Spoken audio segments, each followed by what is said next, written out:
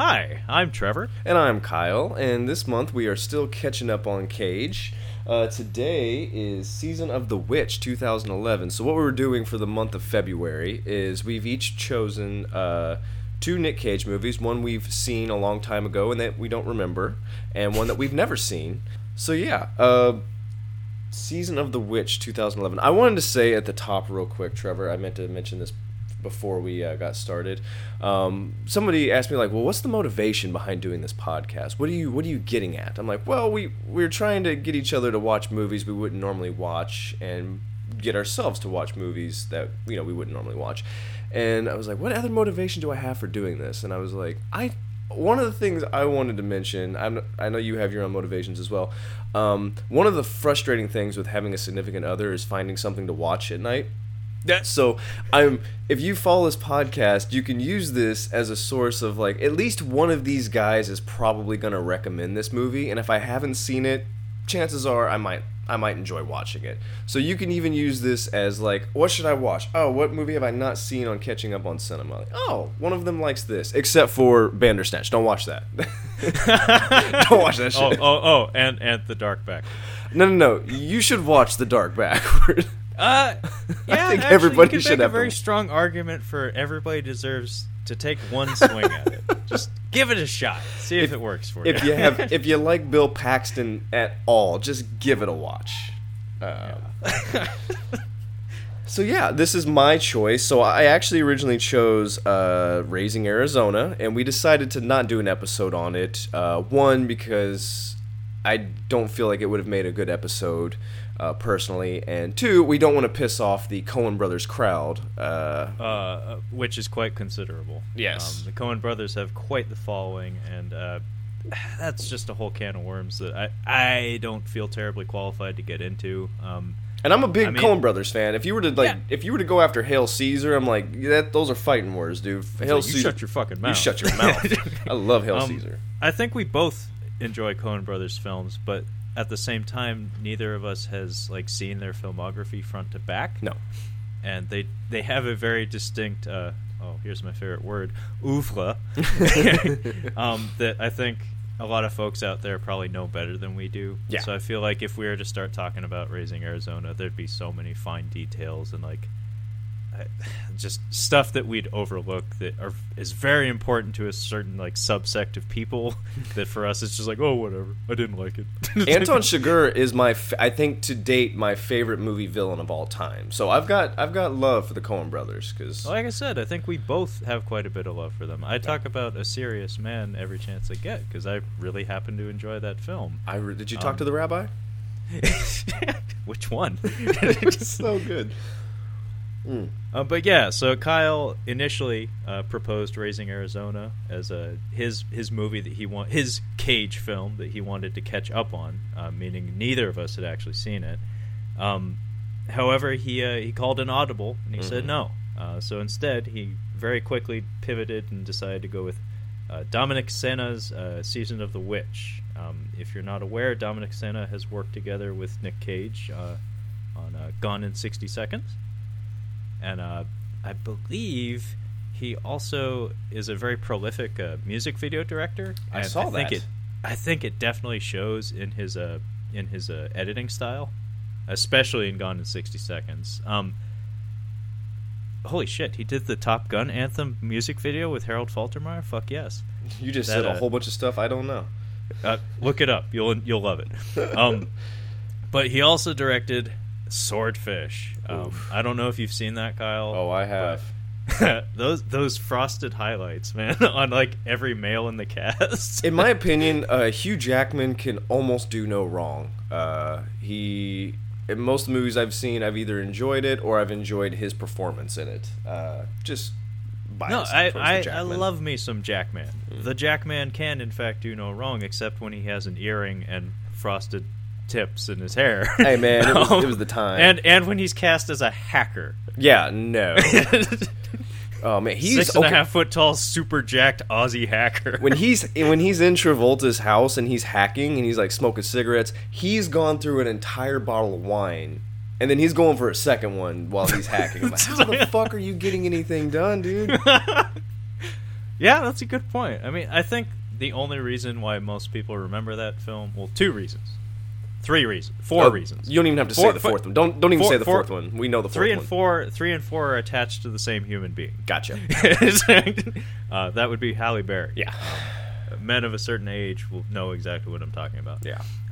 The other 2 reasons are the first sequence in the film, the slow motion 360 explosion. Yeah.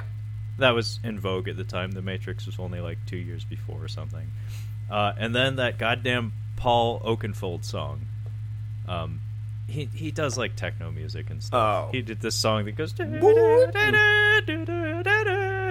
Oh yeah, and John Travolta's Soul Patch. Oh but gosh! Enough with the clown.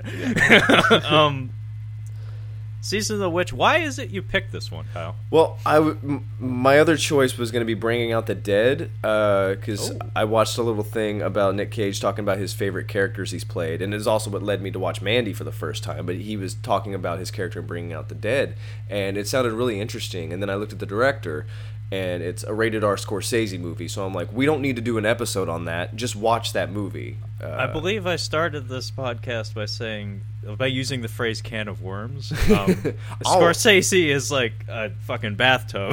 I'm not touching that. Two of the movies. I feel grossly underqualified to get into that. He has 4 movies that I have rewatched no less than 8 times each.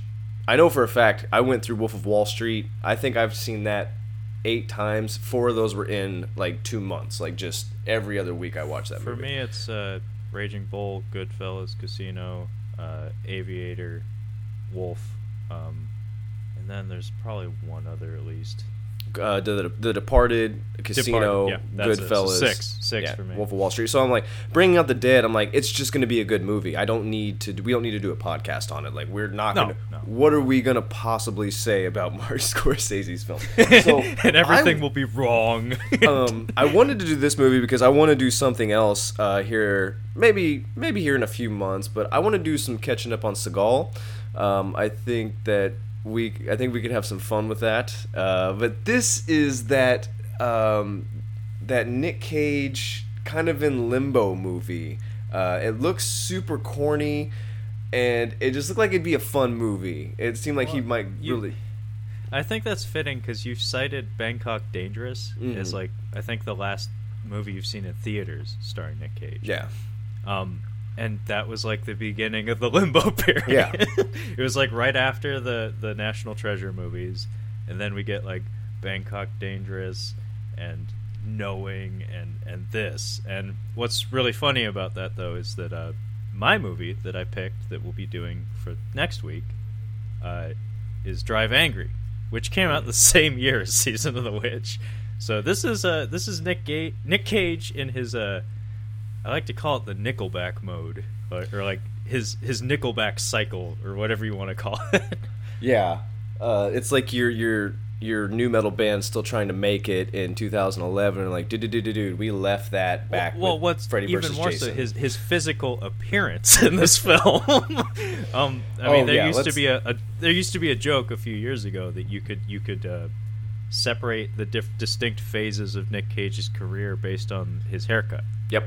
You can. Because really, he takes on a different aesthetic presentation every few years or so. Well, this is just like, so he was about to. I think this might be one of the last movies before he gets into some independent stuff. The Frozen Ground, I didn't want to do an episode on. I just think it's one that you should watch. I really enjoyed that, and John Cusack is really good in that movie too. Yeah, I can't believe that it's a good movie, but I did in fact put it on the list of things to watch, so I'll check it out, see if I agree with you. Well, let me give the rundown of this movie real quick.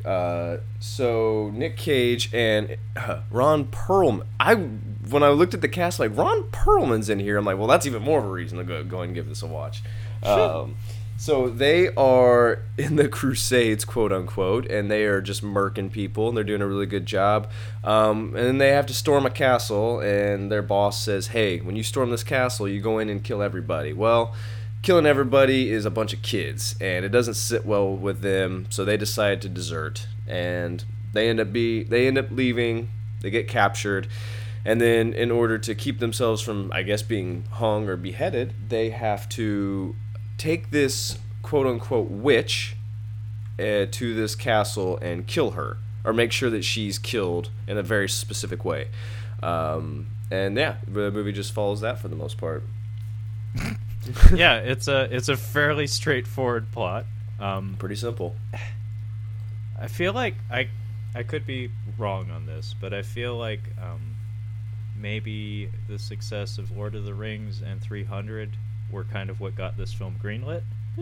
Because what very little research I did on this, and it's very little. I wasn't about to spend a fucking evening researching Season of the Witch, directed by the fucking Swordfish guy. The little bit of research that I did about this film, I think it was a spec script, so somebody just pounded something out and put it on the market. So it was floating around out there, waiting for someone to purchase it. And I feel like maybe the success of some like sword and sorcery kind of films was what got what looks like a relatively small production company to pull the trigger on this. Those crusade scenes in particular had a very, very strong 300 vibe to them. We'll get into those scenes. Yeah, we'll get to that. But I wanted to mention, so this came out in 2011. From what I've heard, the movie Seventh Son, also, which came out in 2014, but it was filmed much earlier and shelved for like 5 years. So yeah, that's the story. Came out around the same time. I think Dracula Untold came out kind of around this time. Dracula Untold was later. It was like 2016, I think. Was it 2016? Yeah, these all kind of came out at that same time. So I think people were just trying to... 2014 was when Dracula Untold came out. So around this time. I think people were just trying to make franchises, but this movie doesn't really set up for a franchise. This one feels like I hate to say it, but a little bit half-assed. It's like I don't really think anyone involved in this was giving their best. But it made theaters. It got international distribution. Somebody believed in it just enough to get it out there. Yeah. So yeah, we want to jump into the plot here. Yeah, we start off with, I believe it's some shots of some villagers being dragged off to a bridge. Yeah. It's some ladies being dragged off to a bridge by what appear to be like some town guards or some knights or something. The Hound from Game of Thrones, the big guy that he's in that very beginning shot. He's the really tall guy and just says, she fucking drowned or whatever. Yeah. He's from Game of Thrones. This was very obviously partially shot in Croatia. Yeah. As a person who's watched a lot of direct-to-video action movies, I know what that shit looks like. It has a look and a feel. Oh, man. Most of Van Damme's early 2000s films and pretty much all of Scott Adkins' movies are shot there. I'm like that with TV shows. I watched How I Met Your Mother, Friends, Seinfeld. They're all in the same lot. Like, you can tell immediately. I'm like, that's New York. That's LA's New York. Oh, yeah, no joke. But, yeah, I'm not surprised that a Game of Thrones guy is there. Yeah. Funny enough, I can't confirm, but one of the guys holding the lady looked like this Belgian fella by the name of Dominic Vandenberg. That he's like a fake martial artist guy. He has a big long backstory. My friend made me read a bullshit book about him. He got somebody to produce a film starring him. He's a big fat fraud as far as I can tell, but his claim to fame is that he was standing next to Leonardo DiCaprio during the big fight that didn't happen at the end of Gangs of New York. So when they're marching out to meet Bill at the end of the movie, he's the bald guy next to him. That's his claim to fame. Well, what's his name? Anyway, Dominic Vandenberg. Well, it's interesting you said Gangs of New York. Stephen Graham is in Gangs of New York, and he's in this movie. Oh, yeah. Is that the fake Wahlberg? That's the fake Wahlberg. Yeah, that's the fake Wahlberg. Can we talk about the inconsistency of accents in this real quick? I just wanted to mention it deserves mention. Nobody is doing an accent, and everybody should be doing at least an English accent. Like, just bare minimum, you could be doing English. I'll give Ron Perlman an out. He doesn't have to do an accent. It's fine. It would be weird. It would be weird. Really he probably tried, and the director was like, Ron, no, just do what you do. I don't do accents, So Stephen Graham is English. He's an English actor, and I thought he was from Brooklyn. He does such a good job of doing. He does Al Capone. I've mentioned it before. He does Al Capone in the Scorsese Boardwalk Empire. He's really good in that. But yeah, he's British, and when he started talking, I'm like, why is he not British? I thought he was from Brooklyn. Like, I wrote it in my notes. Seriously. And then Nick Cage occasionally did an accent at the beginning of the movie. Occasionally. It comes and goes. I appreciate Ron Perlman just like, no, I'm not doing that at all. He's just like, what is this shit? Fuck that. Yeah. So we're hanging witches. Yeah, we are hanging witches. And they're like, confess. There's a priest like overseeing the process too. I actually kind of like this little scene. It was, I'm like, it lets you know that this is going to be a dumb movie, but it was kind of fun at the same time.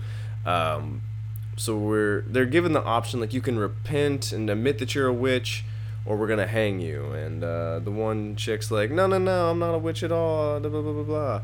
And one chick's just like, I did this and this and this and this. And she's Can I go free now? And then the one chick's like, you're gonna burn in hell, dude. The one who's obviously a witch, we think is obviously a witch. We knock one over, we knock the other one over, and the third one's like, yeah, I did all this stuff. It wasn't witchcraft. And he's like, okay, well, we're still gonna hang you. And she's like, what? Why are you gonna do that? You said you would let me go. Like, no. Your physical body's gonna die, but your soul will be okay. So you're going over. So yeah, okay. Here's the thing. I'm pretty sure if you hang 3 women accused of witchcraft, you're releasing a curse. Like, you can't do that. That's super dangerous. You can't do that, man. You cannot do that. Did nobody see Hocus Pocus? Like, that is verbatim what happens in Hocus Pocus.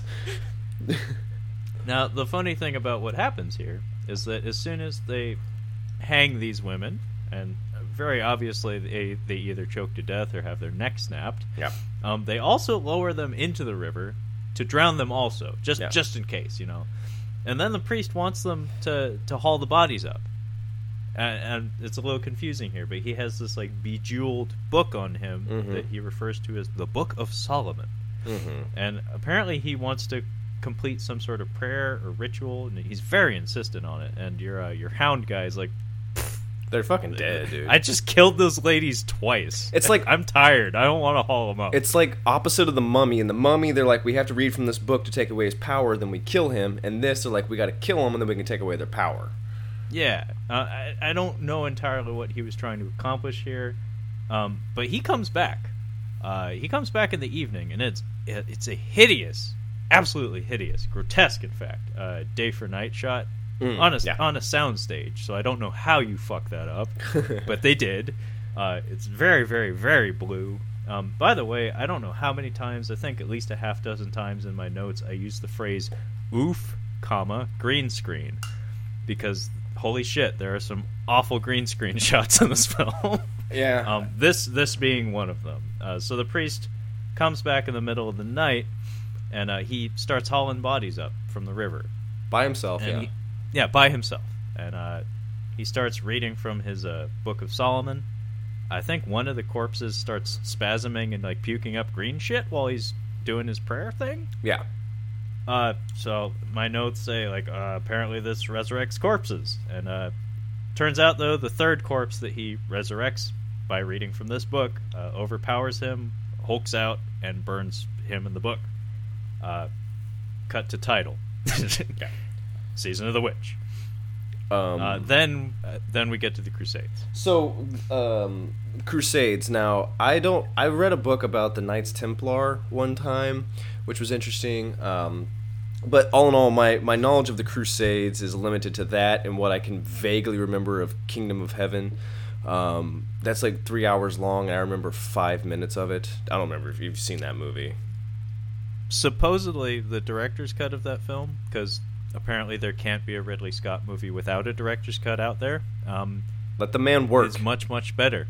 It's apparently much, much better than the theatrical version. Well, damn, now I'm going to watch which it. I didn't actually like very much, but now I'm kind of curious. Now I want to watch it. Yeah, I mean it's Ridley Scott. You give him a chance. Yeah. So we're swinging swords, and we're getting ready to swing swords. Sorry. So we get a date, and there's this battle that's about to go on, and we meet Nick Cage and Ron Perlman, who are besties in this movie. Did you feel like they had good chemistry? I feel like Nick Cage in real life is like an eccentric nerd.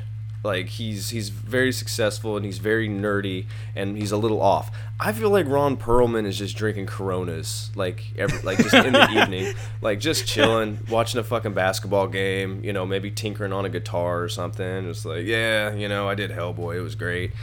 Yeah, I just feel like they're two different kinds of dudes.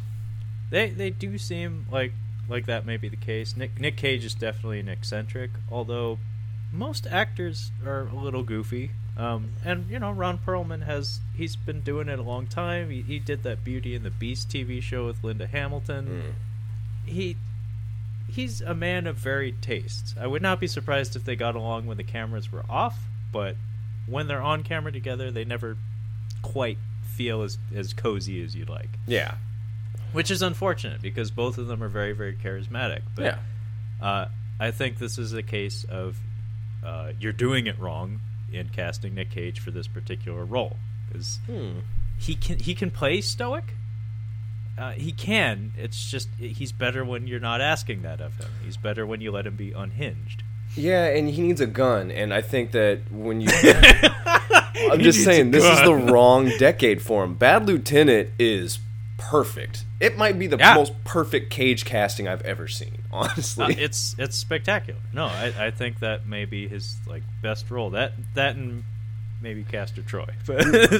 Nicholas, I have a very specific thing I want you to do with this movie, and I think that you're the only ones that can actually do it. So we're going to do the Bad Lieutenant, and I want you to unhinge yourself. Is that supposed to be your Werner? That's my Werner.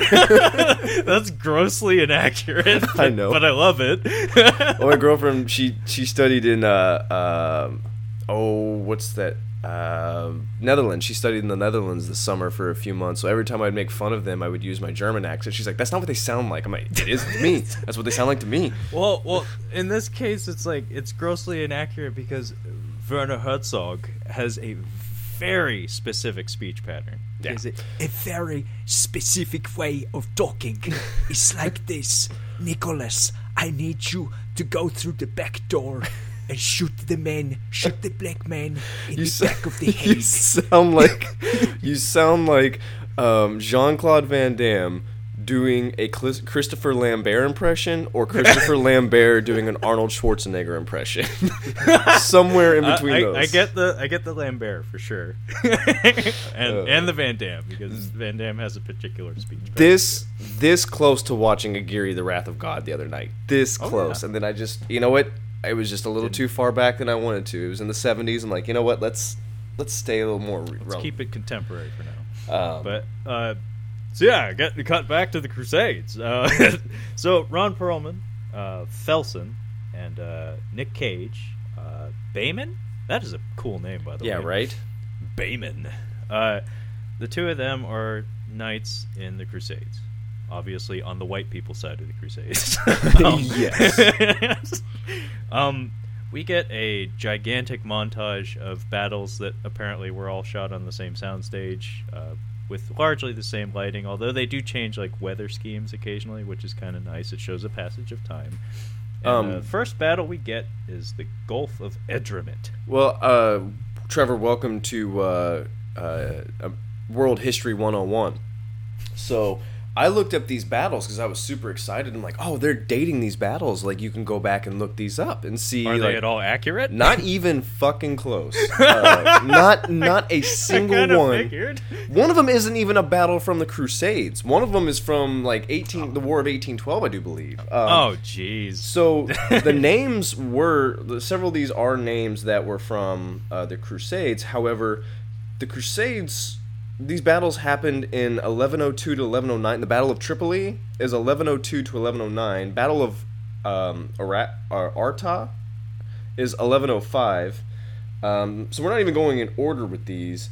and they're happening about 200 years before they say so in the title, like in the title sequence. European history is not really my thing. I do know there were multiple crusades. Perhaps the same battle happened several hundred years later. I'm giving them the benefit of the doubt. I'm saying that no one cracked a history book at this point. Yeah, I don't think so. Although I do need to give them some credit here. The costuming in this film is actually pretty decent.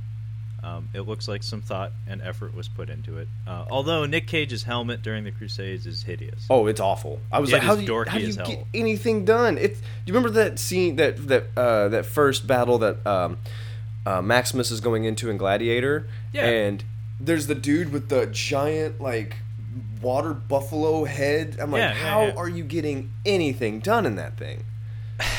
I mean, it's like having drums on the battlefield. You know, you got to have the one guy in the mosh pit who's just like moshing out and gets everybody pumped up. He's not there to fight. He's not there to fight. He's there to have abs and be sweaty and you know dance around and get everybody pumped up. I wanted to just ask Dominic Sena, like, dude, so what was with the dates? What was with the dates wrong in there? And I feel like his reaction would be, dude, what the fuck do you want from me? It's a Nick Cage Crusades movie. What do you want? I'm just imagining him like whipping around. Matter. Having that in the holster because he's had enough. He will lay. I think he would just lay into you over that. Are you fucking coming to me about dates? Fuck you. Just super aggressive. Just flips all the furniture in the room. Like, whoa. Fucking whoa. Dewey Cox ripping sinks off in the bathroom. Just. Well, yeah. Speaking of dates, the first one we have listed here is 1332. Mm-hmm. And then the last is 1344. So we have a very long span of time in which the two of these fellas have been fighting and chopping people up all throughout the Middle East. You mentioned this off the air. You talked about how this kind of resembles Fellowship of the Ring, and that was one of your theories as to why this might have gotten greenlit, is the success of Lord of the Rings, and it's similar. They're doing Legolas and Gimli. They're like, I'm gonna get 60. Blatantly. I'm gonna get 60. Blatantly. Yeah. What they do the first time we see them is to establish that they're buddies. Yes. They have some not so witty banter back and forth where they basically say like, oh, let's have a competition to see who's going to kill the most people. So that it's basically just supposed to spell it out to us that they're friends and they're okay with killing. And yeah, it very much feels like Legolas and Gimli. Sorry, another side segue here. Did you ever see that the Spike TV show where they compare warriors from history? Like they will take. Do you know what I'm talking about? I do. They made a really shitty video game out of it too. There was one in particular. Deadliest Warrior. Deadliest Warrior. They did one on Vikings versus Samurai. And I went in thinking that Vikings would probably be the ones that would win. And then I saw the Samurai, and I'm like, oh, Samurai would have fucked everybody up. And especially in these battle scenes, like where they're wielding these giant swords and axes, I'm like, the Samurai would have just been slicing motherfuckers up, just ripping. Like, it would just be disgusting. It would look like the Crazy 88, like pieces of like you can come out of here with your lives, but leave your limbs because those are mine now. Oh, and typically, like a properly equipped samurai would have a mount also. And I'm not sure how many horses the Vikings had. That would probably be a difference maker, I'd imagine. I feel like wealthy Vikings had horses. I feel like that's how you measure wealthy Vikings. Well-off Vikings. Well-off Vikings. Vikings with monocles. They weren't traded for. Those were earned. Like we didn't give you blankets and pelts for that. No, we took those horses. So yeah, sorry. So yeah, during all these battle scenes, we do intercut some footage. Like there's like one cutaway to the two of them drinking in a tavern. It's shitty. Basically meant to show that they're okay with killing, as long as it's real. They got a couple Bud Light limes, some winches. Yeah, they're doing it. Yeah, they do the Three Musketeers thing, where it's like, yeah, I just murdered my first person. I should probably have a beer and smooch a lady for the first. I feel like the ladies Um, would just gravitate to Ron Perlman because of the size of his head. Like, God, he's got a big fucking head. Like, let's just go over to how him. else would anyone get in there? Like Nick Cage, is like, hey, Ron, you mind making some room? Like, help a brother out. I'm sorry, Nick. It's like, It takes up a lot of room. It's just, yeah, there just ain't enough room for you. Sorry, bud. But yeah, during all this, we keep cutting back to I don't know what you'd call him, but he's like a battle priest. I call him the boss. Basically, yeah, he's the boss. He's the hype man on the battlefield who's basically rallying the troops, the white people, with religious stuff, saying like, These you're doing people this in the name of God, kill everyone. These people don't like Jesus, so you have to kill them because of that. Yeah. Yeah, basically, do not yield until every enemy of God has fallen is basically what we're dealing with here. So at one point, though, in 1344, so about 10 years after we first saw them together, and by the way, younger Nick Cage in this movie, the reason why I mentioned Nickelback is because he is a dead ringer for Chad Kroeger. Yeah, the first time we see him. Do we have goatees in the Crusades? I don't feel like that was a fashion. I don't feel like that was a style. Well, the time traveler that is Nick Cage had one, and he also had like frosted, dirty blonde, curly hair. Thank you for saying time traveler, because I was watching this and I felt like at one point when the whole crew are talking later in the movie, I'm like, they look and feel like time travelers that all were transported back to this time and are like stuck, and we're like, well, we got to take care of this shit. That's how we get out of here. It's like, how do we get home, Nick? It's like, well, I think we should kill this witch, and then I think things will figure themselves out. Well, we gotta hurry because I'm fresh out of weed. But yeah, at some point though, during this battle, Nick Cage stabs a girl, and we get a slow motion shot of him going, ah, and she's going, ah, and in that instant, apparently he just develops a conscience. Yeah. He's probably killed 500 people over the past decade, but this one killing, for some reason, that pushes him over the edge. Ron Perlman doesn't even do it, but he's just like witnessing it, and his face is saying like, "Oh man, he just like, yeah." They both develop a conscience in that very instant. And, he does. It is a little white girl. Like they've been killing. Yeah, maybe that's what did it. I think that's what did it, because they were killing not white people for the most part. And he's then, like, oh man, I've been killing people for 10 years, and this is the first time I killed a white person. I mean, I don't like it. Yeah, I'm not into it. I'm not into it. I don't dig it. But this leads to Bayman and Felson confronting the boss, the battle priest, or whatever the fuck you want to call him. Battle priest is, yeah, that's it. That sounds very metal. It sounds like a band, actually. Battle priest. Battle priest. That's a Gwar song. I'm pretty sure it sounds like a Gwar song. I'm sure it is. Or yeah. Or anyway, so Nick Cage is like, I just killed my first white woman, and it's not sitting well with me. I think I'm gonna pack up and get out of here. And the battle priest isn't happy about that.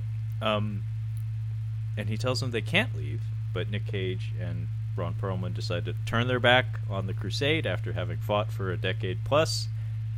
Ron Perlman very poignantly uses the phrase, "Let's get the hell out of here." Mm-hmm.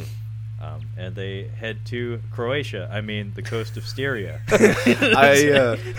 Two things. One, my notes say, "Can you leave the Crusades?" I don't think they you just can. fucking walk out of there. Walk out of there. They walked out of the Middle East. Walked out of the Crusades. And then they're also, when you say that we cut to Croatia, they are taking the best described as the path less traveled.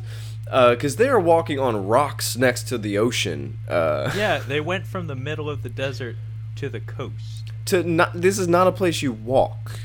No. No. But yeah, they walk through a gladiator-esque wheat field. Yes. They find a shack. Decently lit, by the way. The interior of the shack has a nice atmosphere. We're only there for like 20 seconds or something. and they find some moldy corpses. Yeah. They look spore ridden. Like if they was loaves of bread, you would have tossed them. So this is how I have this sequence written down. I have gross, dead farmer, maybe not, burn it. I will stick with that. That is exactly what happens. Although we get an attempt at a jump scare here, where one of the corpses is a lady. It's a what looks like a husband and wife in a bed together. So yeah, she moves for some reason, and then she immediately dies. So since this movie's called Season of the Witch, I was assuming a witch came in and dropped some kind of curse on them. But what I think has happened is that they've fallen to leprosy. And that's why she gives that twitch. Like, her husband's dead, but she's just, like, nearly dead. Well, what's goofy is it's not even really a twitch. It's more like just a leisurely, just, like, reach. It's like she's trying to give her old man the reach around. Yeah, like, but then she, like, dies halfway through.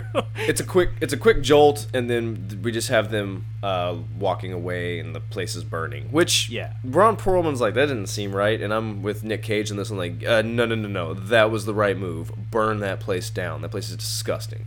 Also, I think they stole their horses. They didn't steal them. They took them. They adopted them. They adopted them. They adopted the dead people's horses. Let's be honest. They were not using those horses. Those horses were not being used. We get I think my third green screen in my notes here, because we come to a hill overlooking a town, and the town has like a bunch of birds circling it, and the town is very obviously placed there in the shot via CGI. And it's not very good. It looks like Minas Tirith. Like, the town itself doesn't look like Minas Tirith, but it's like in Lord of the Rings when you get to Minas Tirith. It just in the background, like, oh, look at that. Well, there's something called match move when it comes to compositing, like special effects and stuff. And the idea is you're matching the movement of a manufactured object in the frame with the movement of the camera. And if you do it right, it's very seamless. It looks like that thing is actually inhabiting space because it's moving in time with the camera. In this case, this town is like wiggling and wobbling around. It's like, that is not really there. So yeah, they go into town, and it's super gross. It kind of reminded me of Monty Python and the Holy Grail. It's like Bring Out Your Dead, literally. It's pretty gross around there. They're just walking through. People are coughing. It does not look like a happy place. There are flagellants in the street too. The guys whacking themselves. Yeah, I think that this is the same set from Game of Thrones. I think this is Winterfell because they do film in Croatia as well. It looked like a legit historical building of some sort. I'm almost positive it's Winterfell from Game of Thrones. But they get in there and they go talk to a dude about some better horses, and somebody pulls out Nick Cage's sword, and they're trying to keep it under wraps that they're deserters. That people aren't really happy about that. Somebody sees his sword, and basically they're giving up. Like they get into a sword fight here, if I'm not mistaken. It's more of a scrap than a sword fight. Yeah. While they're in the town, they're attempting to buy new horses because Nick Cage points out that the moldy people horses are a little raggedy and probably won't be strong enough to carry them much farther. So they're trying to buy new horses. They have some money on them. Yeah. But a kid is like trying to move his shit, and I think he's like trying to put the saddle on the horse or something, and yeah, he drops the sword. There's a Crusader's crest. It's like a Teutonic Knight crest on the hilt of Cage's sword, and this leads to like some of the local guards coming after him and Perlman, and really generic action music starts playing. It's very flat, very boring. But yeah, we get into like a scrap where I don't think anyone's killed, but a lot of noses are broken. A lot of people get knocked on their ass. The way this battle concludes, though, it is very Cagean. It was one of the very few instances of Cagean acting in the movie. So from the first time we're introduced to these two characters, Bayman and Felson, it's I think intended to be spelt out to us that these guys are super badasses. Mm-hmm. Like they've been doing nothing but killing people for 10 years plus. So they're just manhandling these people. But there's some guys overlooking from a balcony with crossbows, and they're shooting at Nick Cage, and Nick Cage is just kind of like lazily deflecting these arrows, like no problem. Like, yeah, he's like Steven Seagal, like 2014, blocking hits. Like it's. Oh yeah, no, he's like voguing, and the arrows are hitting off of his arms and stuff. But then at one point, he deflects one, and he just puts his palms out, and he just says, "Fine, fine." He just says the word "fine," and that's the end of the fight. He's just like, you know what, this shit is. It's been fun. I'm done. Hats off to anybody that's doing fight choreography against Steven Seagal these days, because the amount of mouth breathing that he has to do through those, just snarling and mouth breathing and just belching. I'm sure he's just wheezing through his Oh nostrils. gosh, Breathing through your mouth shows weakness. You can't do that. So you just breathe really hard through your nose. So yeah, they get taken to the dungeon, and they're like, yeah, where'd you get this? They're like, you guys are deserters, whatever. They put them in the dungeon, and they're basically coming to terms that they're gonna die. What's gonna happen? Like, oh no, they'll probably burn us, or what was the other one? Chop off our heads or burn us or something like that. Something like that. Very important to note. Right before they get to the dungeon. They are taken to see His Eminence, played by the coolest person that ever lived, Christopher Lee. Lord of the Rings alum, in fact. Holy shit, the makeup they did on him was impressive. If you say anything, like, if there's anything good to say about this movie, that was really good. I had trouble looking at that, actually. It was pretty gross. It was gross. I heard the dude talking, and I'm like, I know that voice. What is that? And then I looked at the I must have just scanned over Christopher Lee completely, because then when I saw him, I'm like, oh, Christopher Lee's in this. I'm like, that's him. That's okay. Makes sense. I mean, he's only in 2 scenes in the movie, and this is his only speaking scene, I think, in the whole thing. But he's basically the coolest person that ever lived, and he has an amazing voice. You know how cool he is? I watched episode 3 I mentioned to you earlier. His fighting sequences in that movie, he's 83 years old doing those scenes in there. There's a lot of doubling going on. There's doubling, but there's a few scenes where he has to move kind of quickly. They also use CGI masks. I'm not sure how much you caught that. I mean, when I was in college, I watched a lot of action movies, a lot of kung fu movies and stuff. So I watched the lightsaber scenes in that movie in particular quite a bit. Some of the doubling and the CGI masks that they put on people for shots where they couldn't do it from behind are fucking hilarious. The Emperor in particular. I've seen some, yeah. Oh my god. Before he turns into Palpatine, like Emperor Palpatine, when he's still the senator, holy shit, the CGI mask they put on whatever actor that was just looks hilarious. My jaw dropped when I saw that last night. It's like looking at a puppet. Like it's like, what is that plasticky looking thing with the lightsaber? Unlike anything I've ever seen in that movie. It's crazy. I mean, like Jet Li fighting himself in The One was slightly more convincing. I hate to say it. I'm gonna watch The Hound of Baskervilles. It's a Sherlock Holmes book, but Christopher Lee is in it, and I think I'm gonna check that one out, see what that's all about. He is super cool, man. Yeah, and his speaking voice is just great stuff. But yeah, His Eminence, I'm guessing like the head priest of the town, gives them the classic fantasy movie spiel of. A great plague has descended upon the land. We need heroes. Will you help us out? So he tells them that there's a witch.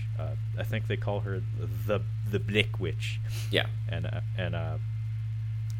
the objective is we've captured this witch. She's responsible for the plague. Only by escorting her to this abbey where she can be judged and presumably killed.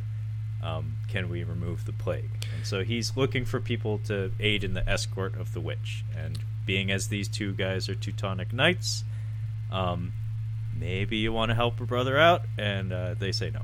So he's being helped by his doctors, which is a really creepy scene. Like when you go in there, they've got like the long beak, plague doctor mask. Yeah, Nerds on the internet love that shit, by the way. I was gonna say, I don't know if you've seen Eyes Wide Shut, but I'm sure you know of the sex cult orgy. I'm wondering the basic gist. If Kubrick like tried using these masks at one point and it was just too creepy. He's like, no. Well, I mean, it's an actual part of European history. Yeah. So I wouldn't be surprised. But yeah, the plague doctor mask in particular is an aesthetic that people on the internet really.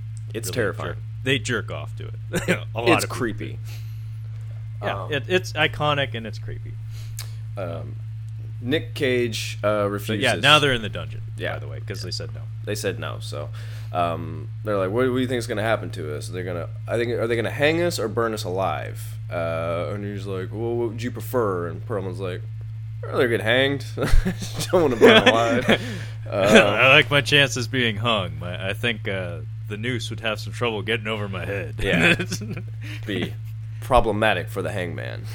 By the way, this is the black light prison. I don't know why it's seemingly lit entirely with black lights, but the man who brought you swordfish and gone in 60 seconds. But yeah, I think the witch is down there in the dungeon as well, just a few cages over. Yeah, cages. A few cages over. My note says, Christopher Lee got a case of the leprosy. So, the black witch. The witch is I mean, the first time we see her, she basically looks like a sad young girl, and she is played by Claire Foy, who, holy shit, she is having a moment. If you look at her filmography from just the last year, she is on top of Killing the world. It. Oh yeah, Unsane. That is who directed that? That's the Ocean's 11 guy, Steven Soderbergh. Oh, she's in First Man, The Crown. Which is up for Oscars. She's the new girl with the dragon tattoo, and she's on that Crown TV show that like my mom and other people are really into. I thought that was Emily Blunt. I didn't even realize that wasn't Emily Blunt. They look kind of similar, and as the Queen specifically. Yeah, but Claire Foy is having a moment, so it's kind of cute to see her, like, 8 years earlier, and she's doing this. Yeah, you got to start somewhere. Yeah, we see that she has some cuts on her back, and she's like crying in the night. Yeah. And based on Nick Cage's face acting, it's inferred that he feels something in seeing this. Yes, seems fitting, being as the emotional trigger that got him to walk away from the Crusades was him stabbing a girl.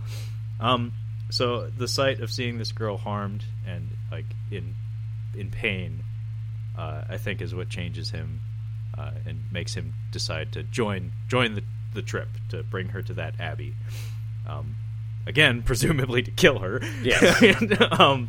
So we learn through like a briefing sequence, and by the way, the first person they talked to when they got to the town was a knight by the name of Eckhart, who is involved in this trek as well. He's played, funny enough, by the evil doctor guy that was in the 2011 thing. Yeah, I was.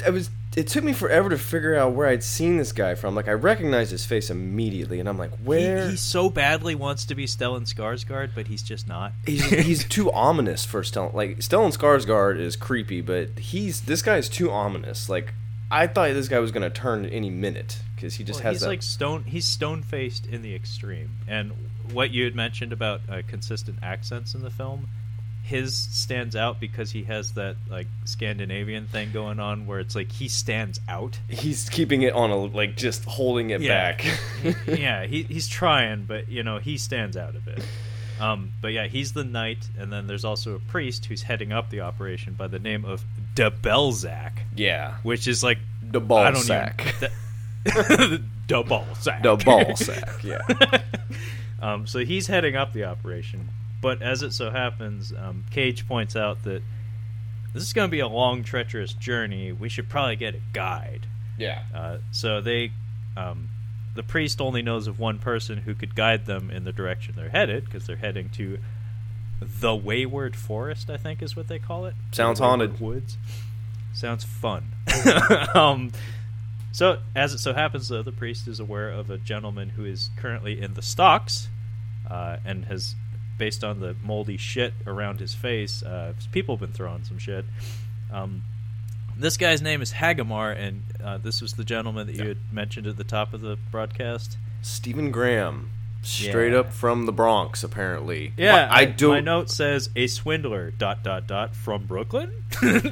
Dude, I don't know why they're like have him do an American. There's no reason for him to have an American accent. Just let him be British. It's okay if nobody else can do it. Just let him be British. Or cast a Wahlberg or something. Oh my God. Ike Barinholtz as Hagamar. Ike Barinholtz. I swear, when I saw Gangs of New York, I thought he was Ike Barinholtz. I fucking loved him in that Neighbors movie. Like, put him in more stuff like this. Like, yeah, put him in something like this where... Yeah, I know how to fucking get there. Just him doing a Wahlberg impression. Yeah, I know how to fucking get there. Are there any movies where Mark Wahlberg has an accent? Like a foreign accent? Oh, no. I don't think it exists. I don't think so, and I'm glad. Although, now I kind of want to see that. He tries to do one in Rockstar. Because one of the things in that movie is that he's supposed to fit in with the band, and they're all British. So when he comes in, he starts with a British accent when he first talks to the press, and then it wanes during the interview, and then it just drops off completely. Well, I don't know if it was an authentic attempt. I think it was meant to be funny. But in Pain and Gain, he tries to do a Scarface impression that is just horrendous. This close to watching this the other night, watching Pain and Gain the other night, because I haven't seen it I since... enjoy Pain and Gain. I haven't seen like it since... that movie. I do too, but I just haven't seen it since I originally watched it when it was new. I just want to see The Rock. I'm a doer, goddammit. I just want to see The Rock again in that role. Especially when he's on the coke later in the movie. Oh, when he loses his big toe? And he Yeah. goes to oh my God. It is too fun. So yeah, they get Hagamar and like, can you lead us? And he's like, yeah, maybe, probably not, but sure, yeah, I can do it. Seriously, like that's essentially how the conversation. That is kind goes. of how the conversation goes. The next little note I have is the village set looks a lot like Winterfell in Game of Thrones, but yeah, they're about ready to head out. And I have a note here. I'm not sure at what. I don't know if it's before they leave the village or whatever, but Perlman's character apparently spent a year's wages on a French hooker. Did you catch that? That comes a little later. Okay. That comes a little later. Okay, so that's a campfire story. Okay. But before we leave, we're down in the prison fetching the witch because we need to get her into this big ass carriage that we have. It's a prison carriage. But when we're trying to pull her out of the prison, she jumps on some people and starts trying to wreck some shit. Yeah. And it's pointed out that she is unnaturally strong. She definitely appears to be, given that she's a very small woman and these are all pretty big dudes. But they sedate her, quote, with a blow to the back of the head. Yeah. So as we're loading up the carriage and we're heading out of the town to head to the Abbey, we get this crane shot that pulls back into like the spire in the middle of the village, and it looks like they're doing the last rites for Christopher Lee. Yeah. So he dies off screen. It's very unfortunate that such a cool guy is only in the movie for one speaking scene and then dies. Yeah. But oh well. Oh yeah, by the way, there's an ugly kid in the room with the most horrendous mustache I've ever seen. He looks like I have this written down. He looks like Jorge Villalobos from Meet the Fockers. He looks like Greg Focker's illegitimate child. Actually, yeah, he kind of does, except uglier and with the it's like the It's ugliest gross. beginnings of a mustache you'll ever see. And he's in the room, and the whole time when I'm taking my notes, watching this kid cross himself as Christopher Lee's getting the last rites, I'm like, oh god, he better not be in the rest of the movie. Oh, he's a main character. As Fuck. soon as you saw him, you knew he was going to be in the movie. Yeah, I knew he was going to be in the rest of the movie, but I was just crossing my fingers and hoping for the best. But no, he's basically the main character. After we're introduced to the mustachioed child, we're hanging out with Eckhart and De Balzac. they're riding up front in the carriage, and we get to see them have a little talk about the nature of witchcraft. And Eckhart, the knight, seems suspicious. He's not quite certain that this gal is in fact a witch. And de Balzac, the more faithful, the more faith-driven of the group, seems to be adamant that she is. Mm-hmm. So right from the get-go, we start to see a theme emerging in the characterization and the storytelling of the movie, where it's like, this is a movie about like faith and belief, and our two central characters, Felsen and Bayman, are coming from a place of potentially having lost their faith to some extent, and they're now our heroes, escorting a witch to an abbey wherein some people are supposed to perform some sort of religious ritual. By the way, oof green screen number 4. Oof green screen horse chat. Because we cut to Nick Cage and Ron Perlman talking side by side while they're riding on horses along with the carriage, and they're just like bipping and bopping, and the background is just kind of floating. It's just like they're not outside. In fact, there's not even a horse in the room.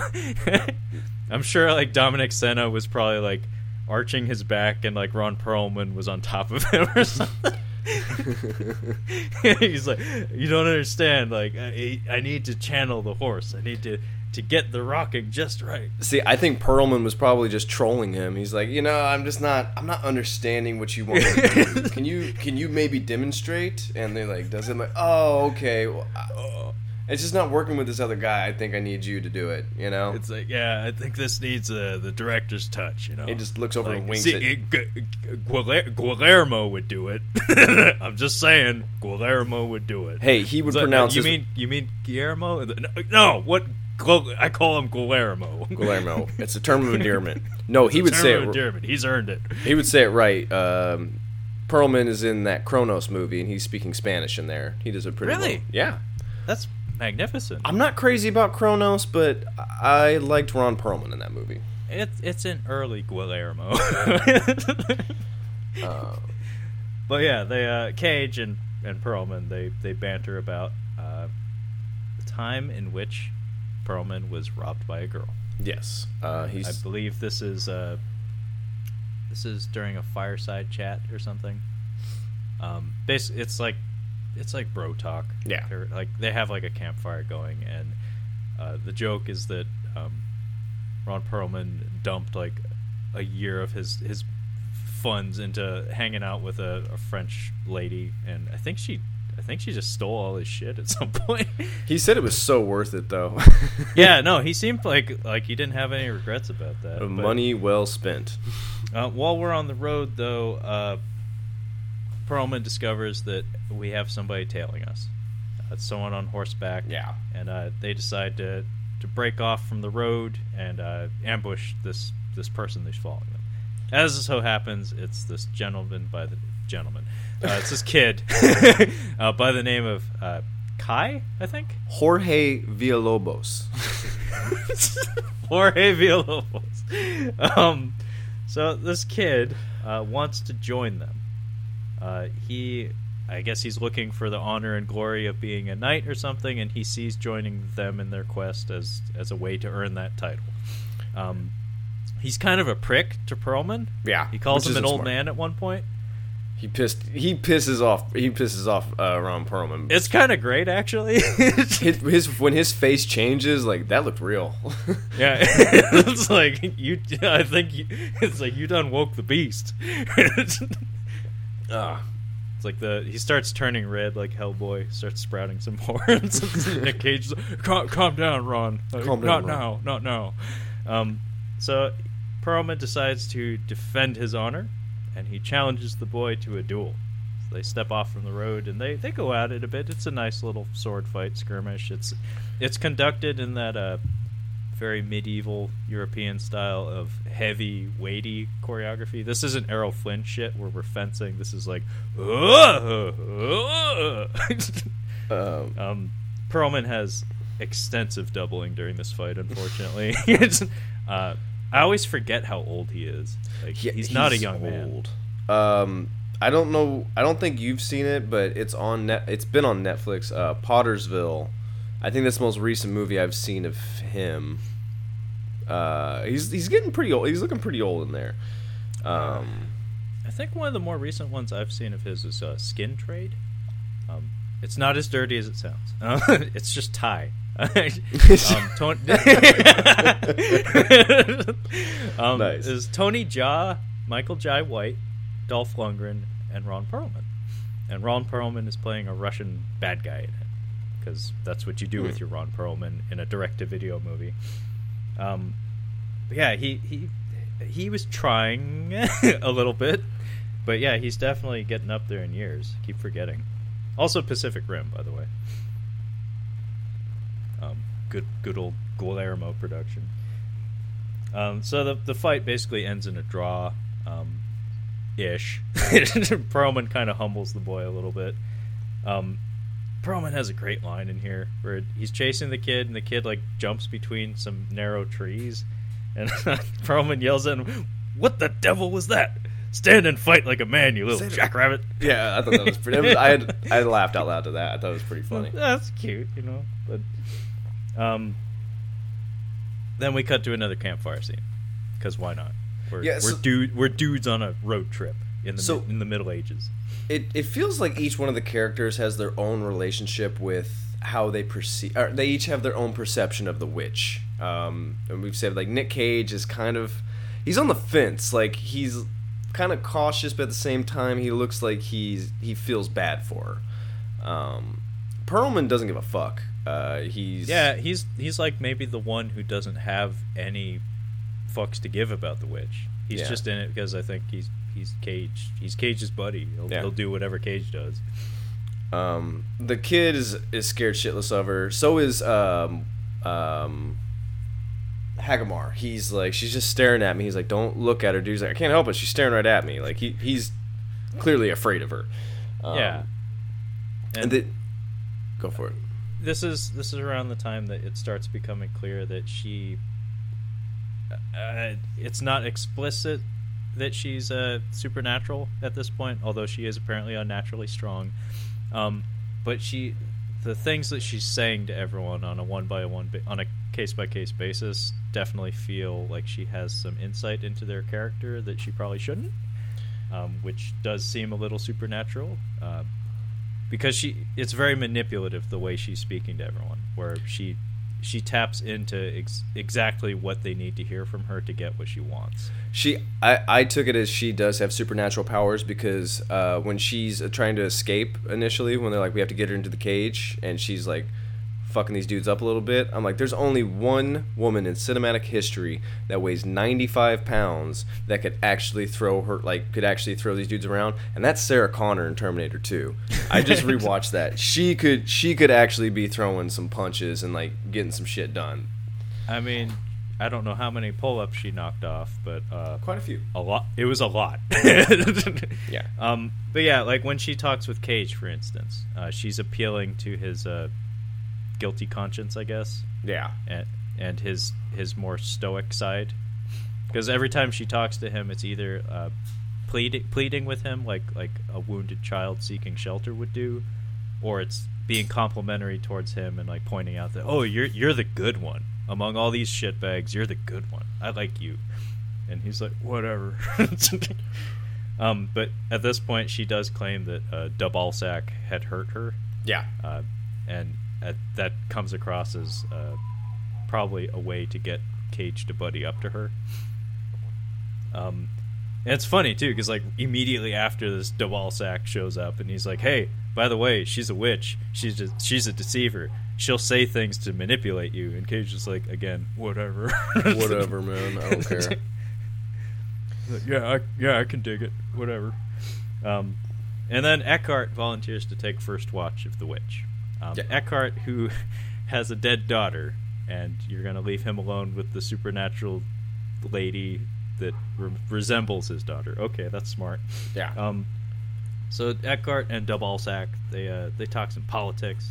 Eckhart thinks that the church wants to kill the girl to quell the masses because of like the plague and the crusades and stuff. Where it's like, yeah, unhappiness is kind of a trend right now. We should probably do something to distract people from that. conversation basically goes nowhere, but it's like one of those historical details where it's like whoever wrote the script probably like had a Cliff's Note version of the Crusades and of medieval history. It's like, oh yeah, that's yeah, I should definitely put that in the script. That would really blow people's minds. And the girl escapes by attacking the knight and the priest, so Eckhart and de Balzac. I have in my notes, the witch is loose. And we get to a town which had to have been like over the hill, because it's literally like right there. Right fucking there. Yeah, right there. And this sequence I thought was kind of cool. They're basically split up, and the guys are going through this town, trying to find her. And there's people in the town. It's like, it's raining, of course. But there's people in the town. Someone shuts their door or shuts their window. Someone just scurries across, and then they start chasing her down. They find her, and they're chasing her down, and they grab her. It's not her. It's just a girl who looks like her. Yeah, that was cute. All the build-up, actually. Like, it's not that kind of movie, unfortunately. This isn't a scary movie. No. In fact, I'm not even entirely sure what the objective of this movie is. I don't either. It falls flat in most regards, but yeah. It's definitely not a scary movie, even though it has supernatural elements. But the mood building during this scene is actually executed pretty well. Yeah. Like, good use of sound, good like you said, like good use of shadows of like figures scurrying in the darkness, and then the fake out of having them grab a girl and then have it just be some random girl that has plague. Like, yeah. that was kind of interesting. Yeah, it's like, ooh, God, don't touch it. Yeah. But like the build up was kind of nice, and then it goes like action mode kind of, and it steals all that energy by injecting too much of it. But after we get through the town, we come to a mass grave. It's a decently constructed set, I think, where it's basically like it's almost like a maze. Like, yeah. Imagine like a hedge maze made of like mud walls, and it's all probably like 7 feet tall, so you can't see over any of it. So it's like trenches, basically. It's like a trench maze. And we're looking for the girl, and Eckhart starts having some hallucinations. Or maybe they aren't. Yeah, I looked down. Like, I just happened to look down at this point, and he's having a vision here, and he's talking to what he thinks is his daughter, and what ends up happening is he starts running towards the kid, the altar boy, and he ends up impaling him. I looked up and I'm like, oh shit, what the fuck just happened? Something happened. I'm like, well, the kid didn't do it on purpose, clearly. I mean, he had no idea. And he basically stabs him right in the heart, and they piece it together. Eckhart offs himself. He runs right towards what he thought was his daughter, and then it turns out to be the mustachioed wonder wielding a sword, who whips around just in time for him to run himself through on his sword. In the middle of this, we get a plague dog. I thought that was one of the coolest images in the whole movie.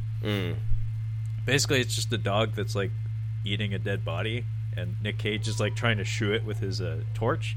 And the makeup job that they did on this dog looks fucking sick, but kind of cool at the same time. It looks straight out of Resident Evil, is what I'm saying. When we get to the wolf scene, I got some thoughts on the wolf scene. So do I. But when Eckhart falls, everybody comes together. They're like, oh shit, someone's down. And as it so happens, the girl is nearby. The girl goes straight for Perlman. Mm-hmm. I don't know why she went for the biggest guy, but I mean, I guess if you take out the biggest guy, you just have to work your way through the. I guess, but I mean, link. If I was to pick a fight with anyone in that group, it wouldn't be him. I mean, if you can take down the boss first and then just kind of work your way back through the levels, it's much easier. I get where she's coming from, but I mean, if you beat Shang Tsung first, Scorpion ain't nothing to worry about. But yeah, she starts trying to beat on Ron Perlman, and And then she does this thing where, like, after they overpower her and take her off of him, she claims that, oh my god, I was just running out of fear because of Debalsack. And they believe her. Yeah, I have Nick Cage in here. I'm like, Cage is a real sucker for this. I'm like, chop her head off or something. Yeah. But yeah, we cut to morning, and they're burying Eckhart, again, in Croatia. Yeah. And, oh, by the way, during the burial scene, I wrote a note to myself, holy fuck, Hagamar is with them? Yeah. It's like, I hadn't seen him in at least 10 minutes. Like, at least 10 minutes. Yeah, he's about to turn here pretty soon. Like, during that whole village scene, he was nowhere to be found. No, yeah, I would did they just not have him on set or something? He doesn't really want to be there. Yeah. And like, this could be his, like, this is my opportunity to get away if they all die or if they all just, like, run off. Like, I can probably get away. But I just think they didn't think about him. Like, fuck. I think that's more than likely the case. They just forgot. It's like, oh yeah, Hagamar's here. But yeah, we get yet another scene of Debalsack telling Nick Cage, she's a deceiver. She's manipulating us. Don't listen to anything she says. And then immediately we cut to Nick Cage having an extended conversation with her. Yeah, right. I don't like the priest Debalsack. I don't like him at all. Like, his name is Debalsack, and he has that stupid monk haircut. Yeah, just it's annoying. I mean, it's interesting because he is annoying, but at the same time, he's the most important figure in the cast for moving the plot forward. For the most part, He's pretty much responsible for everything that happens in the movie. So he's necessary from a screenwriting standpoint, but at the same time, it's like, yeah, I don't particularly like this guy. But yeah, I think this is around the time that we're hauling the carriage, and we get the first of not that many, actually, Lord of the Rings travel shots. Basically what I'm saying is like a helicopter flyby shot of our group of heroes traveling a great distance. They probably couldn't afford a helicopter or something for more than one shot.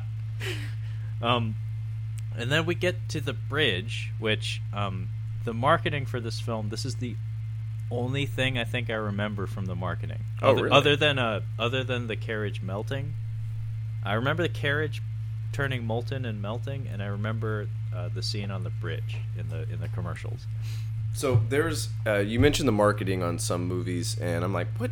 How do you remember the marketing on this? And I forget there's a 4-year gap in my life while in the military. It's called the Navy. So, where I didn't, like, movies just came up. Like, we would just get a movie on the ship's TV. Like, we had the ship's movie channels that they would play down in the store. Like, they'd put a movie on. So, like, the movie The Sitter was a Jonah Hill movie, and it just played one night. I'm like, there's a new Jonah Hill movie? I had no idea. Like, we would just get new movies. So, like, I'm like, marketing for this. I'm like, how do you remember the marketing? I'm like, well, I wouldn't remember the marketing because this was 2011. I was right in it at that time, so. Well, that's why I remember it for you. Thank you. Living that civilian lifestyle. Just got Nick Cage movies on tap whenever you want them. Whenever I want. So yeah, do they get the carriage over? Yeah, because the wolves come after this. So yeah. Yeah, after. So they're on the other side of the side of the bridge, and I'm like, there's no fucking way. And I'm looking at this bridge, I'm like, there's no way that they're gonna make it across this thing. No fucking way. And they're like, what are we gonna do? And Nick Cage just takes his horse and just starts walking across. Without a word said, he just takes off. But he's like, we got to get this done. We have to go across this bridge. So he just walks across, and he gets across, and he's like, okay, here's how we're gonna do it. Take everything off of the carriage. This carriage, by the way, weighs a metric ton because it has to be made completely of iron. Like, everything. Like, there's nothing light about this carriage. It's literally a traveling jail cell. And he's like, we're going to get everything off the wagon, take the horses off, and we're going to... There's no way they can push this thing. Like, there's just no way. Leave her in, but we're going to take everything off. So they have the horses pulling this over. I think they take the horses over first, and then they attach a rope to it, and they're like, have the horses start pulling the carriage while you guys push it in the back. At this point, Jorge Villalobos, he falls off the bridge, and the witch girl just catches him and pulls him up with one hand. So you're like, okay, 100% she's a witch. Like there's supernatural powers confirmed. But there is no reason for her to save him, so she's building trust. Yeah, she shoots him a look here and there, and he's the young guy in the group. That's if I was a witch and I was trying to manipulate a bunch of dudes, of course you do that. Well, Go he's for the guy with the hormones. I was gonna say he's in the heart of puberty, and he's about clearly with that facial hair. he's exploding sexually, and he's like, you know what, give her a bath, fix her hair up a little bit. She's kind of hot, They don't really. She's not. They don't have her. She's not hot in this movie. They do a good job of making her kind of gross of the time. Yeah, she got that greasy hair thing going and dirty face. Yeah. Yeah, she doesn't exfoliate. But by the grace of whatever god Nick Cage prays to, they get this carriage all over this bridge. I don't know how they do it. It's incredible. But as soon as they get over, the bridge collapses. Yeah, and they're exhausted. They get over there, just fuck. I'm like, yeah, that, like, the mountain couldn't fucking. He couldn't push that across there. Like, it would have been a feat that he would have started and then blew his intestines out of his groin because the thing weighs so much. I'm just saying. They get it across, and while they are pushing it across, at one point they're using some ropes to like keep it from rolling too quickly. Oh yeah, I forgot. And Dabalsac scrapes his hands very badly. He gets rope burns. Yeah. I don't get why he didn't have gloves, whereas the two guys in the front certainly did. It's like, And Dabalsac, you came unprepared. Ron Perlman's got his John McClane fire hose wrapped around his waist, which I was like, no, don't you do it. You're going to cut yourself in half, buddy. I thought they were going to kill him. Like I thought so, too. Ugh. No, I thought they were going to let go of the rope. He was going to get dragged with it and get slammed into the tree stump and be done. I'm going to be honest with you. Once he made it through there, I'm like, Ron Perlman's not going to die in this movie. Like, he's going to make it. He's too charismatic of he's too charismatic of an actor, and his character is like the comic relief in this movie, quote unquote. Like, you can't kill him. Like, it's just not right. Well, I mean, Alien Resurrection, he made it. Yeah, he makes it. Is what he should. As he deserved it, because he was one of the better elements of that movie. Even though he was a prick. I always like to see that when a prick that has utility gets to make it to the end. Rambo did that too, where the British gentleman who was a complete asshole to John Rambo throughout the entire movie, he was the most gigantic asshole imaginable. He still made it to the end because when they needed him, he was useful. Dennehy, even though he was an asshole. Brian Dennehy does not make it. he dies as fuck. But the reason I bring up the rope burn is because one of Ron Perlman's better moments in the movie, and unfortunately there are only a few of them. Nick Cage is looking at his wounded hands, and he yells, "The flask!" Just, "The flask!" Yeah. And Ron Perlman just like looks at him and says, "Really?" And he pulls out this iron flask of some sort of liquor and like grudgingly hands it over so Nick Cage can pour it on the wounds to address them. And then just his reaction to like, "Really?" And then a dick move, Nick Cage drinks out of the flask. So not only is he poured out, then he drinks some of it. Like, you fucking asshole. It's like, I gave that to you to pour on that priest's hands, not to drink. Jesus. So now we're getting close to the wolf scene here, but we get to the forest.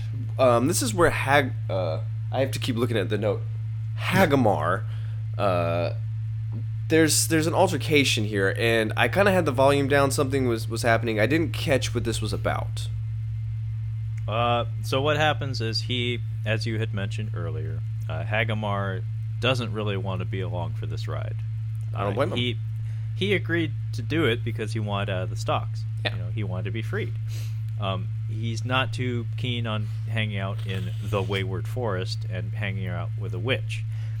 So he picks up a crossbow, and in the middle of the night, he comes up to the witch's carriage, and he's about to shoot her. Yeah. He's going to offer, and Nick Cage catches him in the act and is like, Hey, I don't think that's going to help us accomplish our mission here, Hagamar.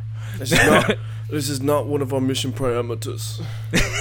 yeah, his accent does dip in and out, so excuse the inaccuracy in my Nick Cage voice.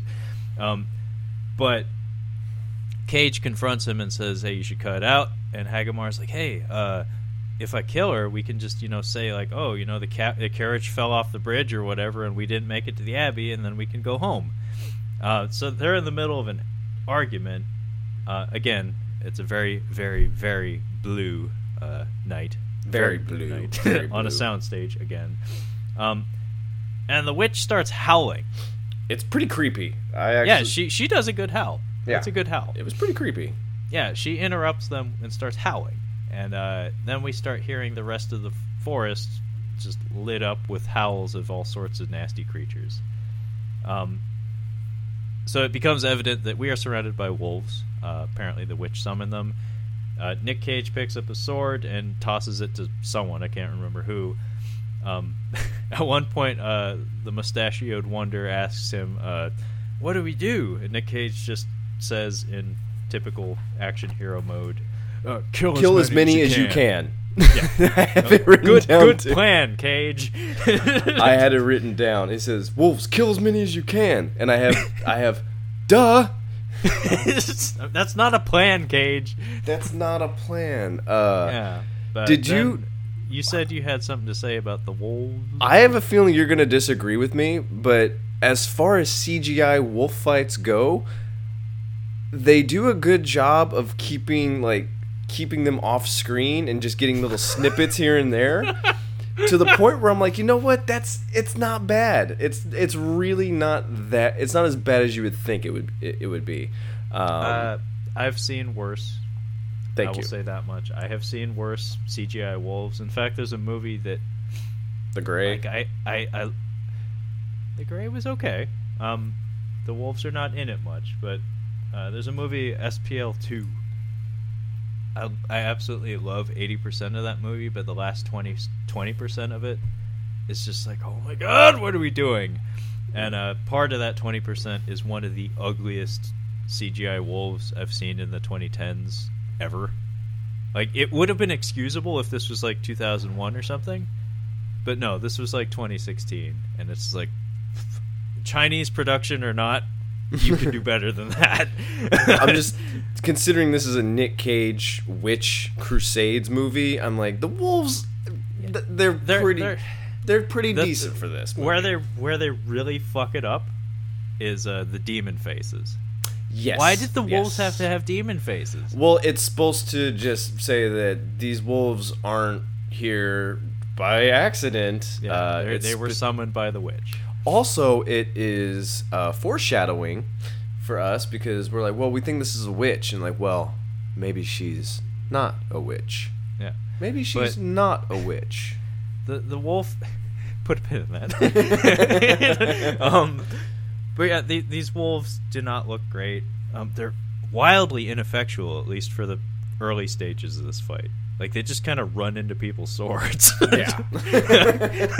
They're not very good wolves. They're not the very stormtroopers of wolves. Yeah, yeah, no joke. I was half expecting them to, like, one of them carrying, like, a stick spear that, like, it fumbles over itself. And, like, one of them, you hear one of them give out a Wilhelm scream, like, what the fuck? Ah! That seems out of place.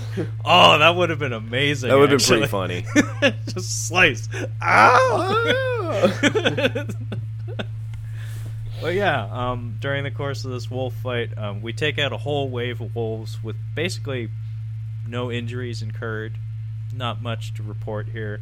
But then there's a second wave, and everybody's like, fuck this, let's pack it up and get out of here. Everybody hops onto their horses. We take off down the road, presumably towards the Abbey. I don't know if you noticed this. I'm very curious, actually. I think the first instance of Demon Face on one of the wolves, I think they reuse it. It's very possible. I think they used the same shot twice. Well, I don't know when the last time you saw The Mummy Returns. That second. It's been a while. We watched the first one, which, like we've said before, excellent movie. The second one, not so good. But if you go back and watch it, pay close attention to when the Israeli actor, the Magi guy, they're fighting out there. These, the dead army that they're fighting, these guys are like supposed to be like 8 feet tall. They're literally, there's just a dude just like swinging it back and forth. Like he's got no hips behind it. He's just literally just like swinging it back and forth a little bit. And there's several of them doing that. That reminds me of when I think I watched the year 2000 Royal Rumble. My brother ordered the pay-per-view, and we caught these two guys hanging out in the corner, and the one guy's just like choking the other guy, and the other guy's on his knees, and he's just standing over him, just clutching him around the shoulders, and they just stand there immobile for like 3 minutes. And it's like, I hope nobody notices, brother. While you have Netflix, I think it's very important that you catch up on Joe Rogan's stand-up and some Tom Segura stand-up. But Joe Rogan's latest stand-up, he talks about professional wrestling in there, and it's a pretty funny bit. I'll check it out. You might like that. Okay. But so the wolves, I have Death by Wolves. So we get. I keep wanting to call him Tommy because he's Tommy from Snatch. I keep wanting to call him Tommy, but Hagamar, he basically gets taken by the wolves and he's eaten alive by them. Not a lot of weight to it. Nobody cared. Like I said, the movie forgot about him for at least 10-15 minutes. So for him to show up and attempt to have some like pathos didn't really pan out. If you wanted to make this a better movie, have the wolves eat that altar boy, because that would have had some weight to it. Well, I'll tell you, I'll wait till we get to the end of this when we're wrapping up, but there's one major thing that I think would have made this a better movie. But like I said, we'll get to that when we get to that. So we ride off away from the wolves, we escape, we're back in the daytime, and now it's fucking snowing. Yeah. Goddamn Croatia. Cage has a breakdown though. He halts the carriage and he picks up the same crossbow that Hagamar had, and he wants to take care of this witch. Yeah. He's like, we've lost some good people, quote unquote good people. Yeah. And he wants to eliminate the witch. He has a decent quote here. What? We've lost my human shields. We've lost 2 of my human shields. All I got left is Ron, and he's like 90% face. That boy weighs 80 pounds. The arrow's gonna go straight through him and into me. That was my last good human shield. So yeah, he actually has a pretty decent quote here, where Dabalsack is trying to talk him down, and Nick Cage has the crossbow held up, and he says, "No man has spilt more blood in the name of God than I. A benevolent God would not ask such things of men." And he fully cages out in the last half of that line. Yes. The only instance, I think, in the whole movie where he raises his voice, unfortunately. But goofy shit happens here where Felson, Ron Perlman, points out, he practically slaps him on the shoulder. He's like, "Hey, Abby's right there." And it's good. Right in clear view of where they're at. It's like fucking Mordor. You guys are a football field away from where you've been trying to get. It's like the Eye of Mordor is just looking right at them. It's like He's staring right down at them. I see you. It's right there. Hey man, I did get a chuckle. I'm like, wait a minute. I think it's visual acuity based on movement. Maybe if we move real slow, it won't notice us. Oh man, keep absolute. Yeah, they reach the Abbey. Keep absolutely still. It's a cool location. Obviously, it's a real building of some sort, like a historical castle or something, or church maybe. But when we get inside, turns out the plague has reached the Abbey. When I was watching this, when he comes in, he's like, sorry for the intrusion, and then he has a full-on MacGruber blowing up the whole team. Oh, no.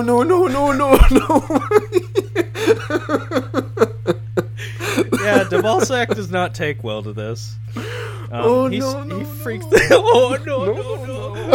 Oh gosh, oh darn. He freaks the fuck out. His faith has been tested. Yes. He starts saying a prayer, gets on his knees. Cage is just practically rolling his eyes at this. He's like, what are you doing, man? But then, like, as they're kind of on their way out, actually, there's a monk on the ground who, much like the old lady when we first arrived at Croatia, he's still kind of kicking. He can't talk, but he's still alive. And he like just kind of points up, and Cage is like, "What's that?" And it's like, "Oh, it's the bejeweled Book of Solomon, just right there."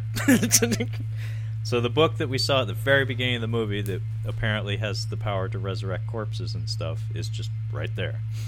So now we have a plan. Dvorak's like, oh, this is the Book of Solomon. It can be used to resurrect corpses and do other magical feats. So as it so happens, being as he's a priest, he can use the book potentially to put an end to the plague and quell the witch, do something to the witch. I'm not even entirely sure what the objective is here. I think there's a lot of repetition of the word judgment. In fact, how they got the witch to... how they subdued the witch was Cage assured her that she would be judged as opposed to just executed. Mm-hmm. I don't know exactly what that means. I'm pretty sure no matter what, this lady was going to get killed, but whatever. And this is when we get what's supposed to be a grand, like, Shyamalanian reveal. You want to walk us through the revelation about the quote-unquote witch?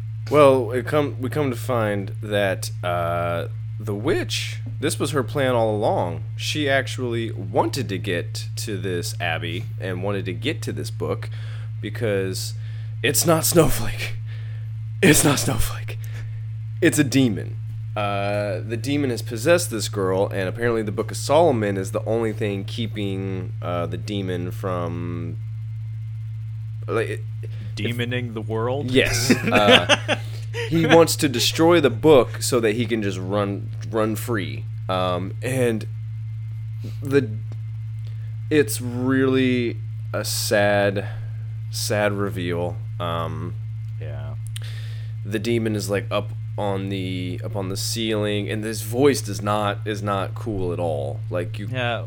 What happens is the witch is still in the carriage.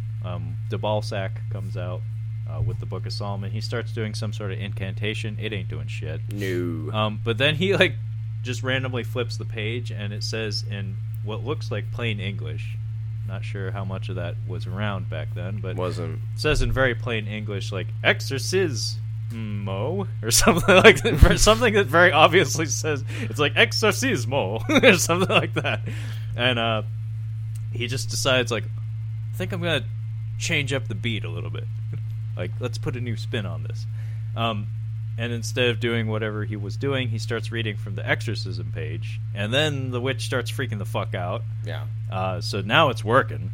And this is where we get the shot from the trailer, I remember, where the cages of the carriage start melting. Yeah. She goes full demon mode. She sprouts wings, and I couldn't help but notice the face of this demon looks like the Iron Maiden mascot. Yes, thank Eddie you. or whatever. Yes, it looks exactly looks a like lot Eddie. like him.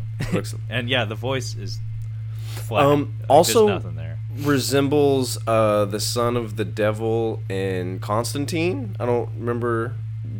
Do you remember? A little bit, but little bit not like, as good looking, obviously. Because some of the special effects in Constantine were very good, actually. I love that movie. It's stupid fun. I enjoy it. I don't love it, but it is good. Like, it's not bad. Especially considering it's based on comics that it doesn't resemble at all, really. No, like if it's on, like if I see Shia LaBeouf, like I'm Chaz Kramer, like in the cab, I'm like, okay, this is early enough. Like I can enjoy the movie from here.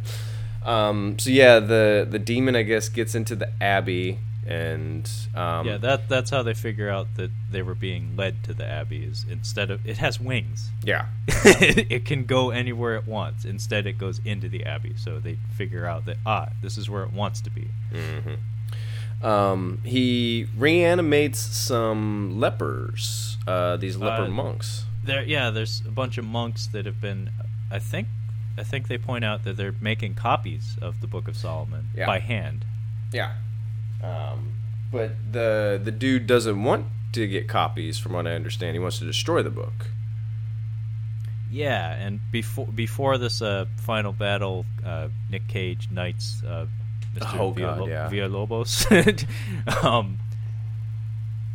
It's pretty dumb scene. It's not very good.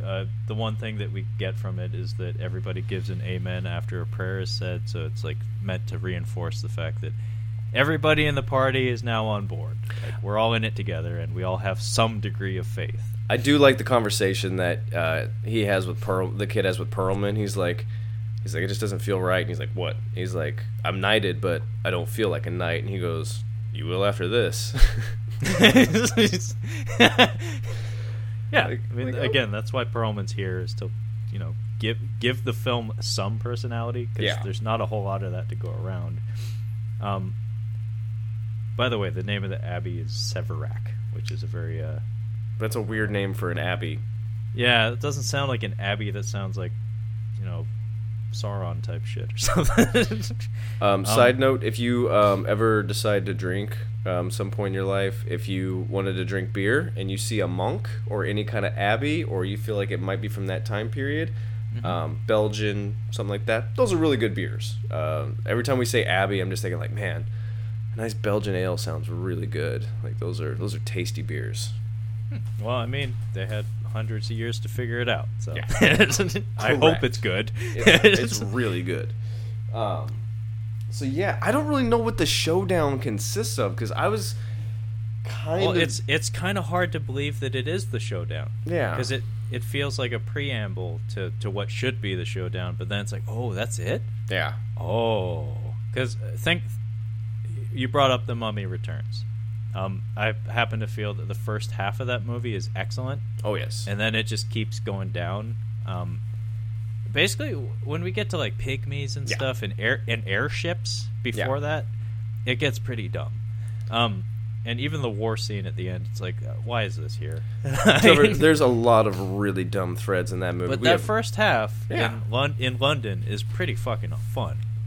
Yeah. And think of all the scenes that happen throughout that movie, though. All these action beats. They're big, they're loud, they're kind of fun. This one, our finale, is a bunch of resurrected plague monks, who, again, like the wolves, are mostly ineffectual. They don't do any damage to our heroes until like the last stanza in the fight, and then demon guy, and that's it. Yeah. Like that is it, and the demon is defeated eventually by reading from a book. And Ron Perlman dies, which he's the what? De Balzac gets his head twisted around by the demon. Good, so he's out. He's out. Perlman gets a false death. He's the only person that's injured by the plague monks. He gets like stabbed in the back, and then he falls down in slow motion. So we're like, he's dead? Really? He comes back later, so he gets better. But I let out an audible "get fucked." I'm like, he gets stabbed. Like, oh, get fucked, really? Yeah, I mean, that's where I was at. I was like, huh? Like, a big guy like that, I think he can handle a little more than that. Yeah. Have you seen a fucking John Woo movie? You gotta get shot 10 times before you start to get some quid in you. Oh, jeez. But, yeah, the plague monks kind of reminded me of Blade when they're summoning the blood god. Oh, yeah. Like the little skeleton demon things. Yeah. Anyway, the plague monks, they're killed by being decapitated. And all of our guys have like expert aim at hitting that neck region just perfectly. There's no like combat or like slicing and dicing or like delimbings and stuff, or like any real demonstrations that these monks are difficult to get rid of. It's just every hit hits right on the neck and they're done. But yeah, Perlman gets stabbed in the back. He falls down, and Cage is grappling with the demon, but then he gets bailed out at the last second because Perlman shows up behind it and like pulls it off of him, and he gets cooked. He gets cooked by the demon. It gives him a bear hug, wraps its wings around him, and sets him on fire, and he turns to ash. And it was very disappointing. Very disappointing. But yeah, then we get the very end of the battle, where all the plague monks are taken care of. De Balzac is out, so now the boy has to pick up the book, and he starts reading from it. But the demon's still coming at him. So Cage braces himself against the demon, pins it up against the wall, kind of like does not a crucifixion, but he does the stigmata hands to it. He like puts some knives in its hands against the wall. So he's like pinning it up against the wall. And it's using its wings to stab him in the back. And he's doing the martyr's death thing. And all the while the kid is reading from the book. And eventually the demon kind of just dies. And Nick Cage falls down. And I'm trying to make this sound interesting, but it really wasn't. It's really not. Yeah. And that's, I mean... and by the way, after the demon dies, the girl appears on the ground all slimy. Yeah. Does Nick Cage make it? Because I feel like it's just the No, he dies. Yeah, the girl and the boy, they make it. And then... Yeah. By the way, Nick Cage gets scraped on the eye by one of the plague monks. Scraped, not like stabbed, but just like scraped on the eyelid and on the eyebrow. Put a pin in that. The girl, whose name is apparently Anna, she's okay now, and we have a young guy with her, and they exit the abbey and they hop on some horses, and they make some graves for all the fallen quote unquote heroes. Pretty sure they would have left de Balzac in there because he wasn't particularly nice to anyone. Then we get our closing quotes. My name is Anna. I owe you my life. God keep you. And then, as they're leaving the graves, the girl asks Mr. Villalobos, to tell her about the heroes, because she doesn't remember any of her time with them because she was possessed at the time, but she knows that they gave their lives for her. And then we get this epilogue narration. Do you want to tell us a little something about what this movie has to say about history and the Black Plague? I didn't even catch this. I think I turned it off before that. Well, after Perlman goes, it's kind of like, fuck it. I'm done. After that, I'm like, I'm done with this. It's over. So we get a closing narration by the girl as they're riding off into the sunset in Croatia. She basically says, like, the plague is written off by history as just a plague. Yeah. But I know better because I was there. It wasn't leprosy. It was witches. It was a demon spreading. It wasn't the bubonic plague or rats or anything. It was a witch. So is this was this historical fiction? If they hadn't added that, I would say no, but they did. So I think it's historical fiction. That's the official genre classification of Season of the Witch: historical fiction. Historical fiction. So yeah, I think it goes without saying that this is not a great movie. No, I wouldn't even call it good. This is very much like afternoon. This is a snow day on the Sci-Fi Channel movie. Yeah, where it's like you're 11 years old, you ain't got shit to do. It's 11 a.m. on a Wednesday. It's like, let's see what's on the Sci-Fi Network. It's like, Season of the Witch. I'm sure that sucks. I'm gonna eat some Pop-Tarts and watch it. I actually, we might get some hate mail because of this. I enjoyed watching this a little bit more than I enjoyed Raising Arizona. I particularly didn't care for Raising Arizona. Just wasn't my cup of Cohen tea. I mean, that's fair. Everybody has an opinion. I can tell you right now, Raising Arizona is a way better movie. Even though my personal taste aside, like it's a better movie for sure. But this, I don't regret watching this one. I knew what I was getting myself into. I picked this specifically for I want to see Nick Cage's lull period. Like, what is this about? It looks like it could be stupid fun.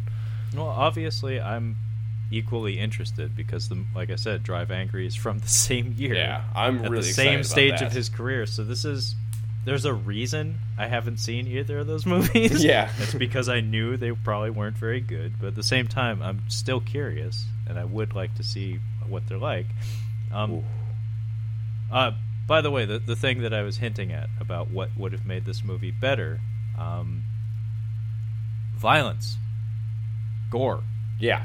This movie is almost entirely bloodless. Yeah, And it feels tame and it feels half-assed in that regard, where it's like there is something missing from this like dark and gritty Crusader film. Like with the amount of instances of people swinging swords, you would think there'd be some blood.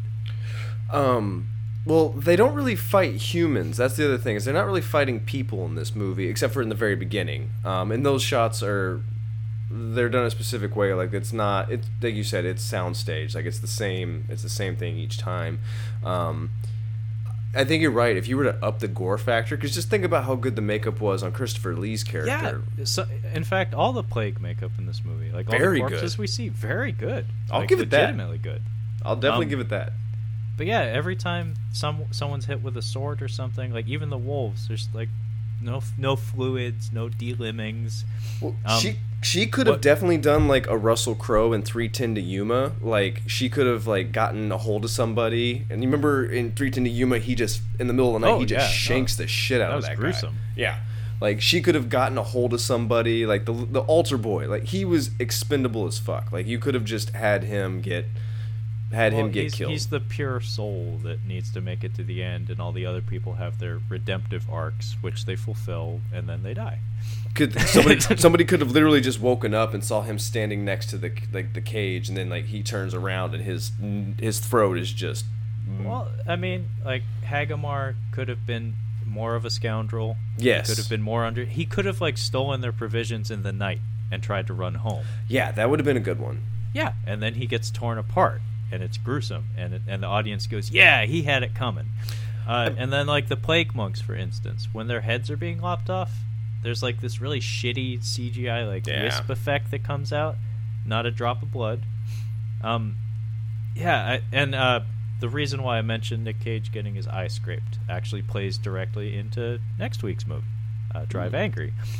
Supposedly, a big motivator for why Nick Cage read the script for Drive Angry, a movie that on paper I'm sure looked terrible, and decided he wanted to do it, was it was going to be shot in 3D, and the novelty of it was attractive to him, and then B, the part of the script involved his character having his eye gouged out. Something that apparently was in the script for Season of the Witch, but was excised due to the producers saying no. So I'm guessing somebody hit the panic button in the producers' meeting room or whatever, and said, "How do we sell Season of the Witch?"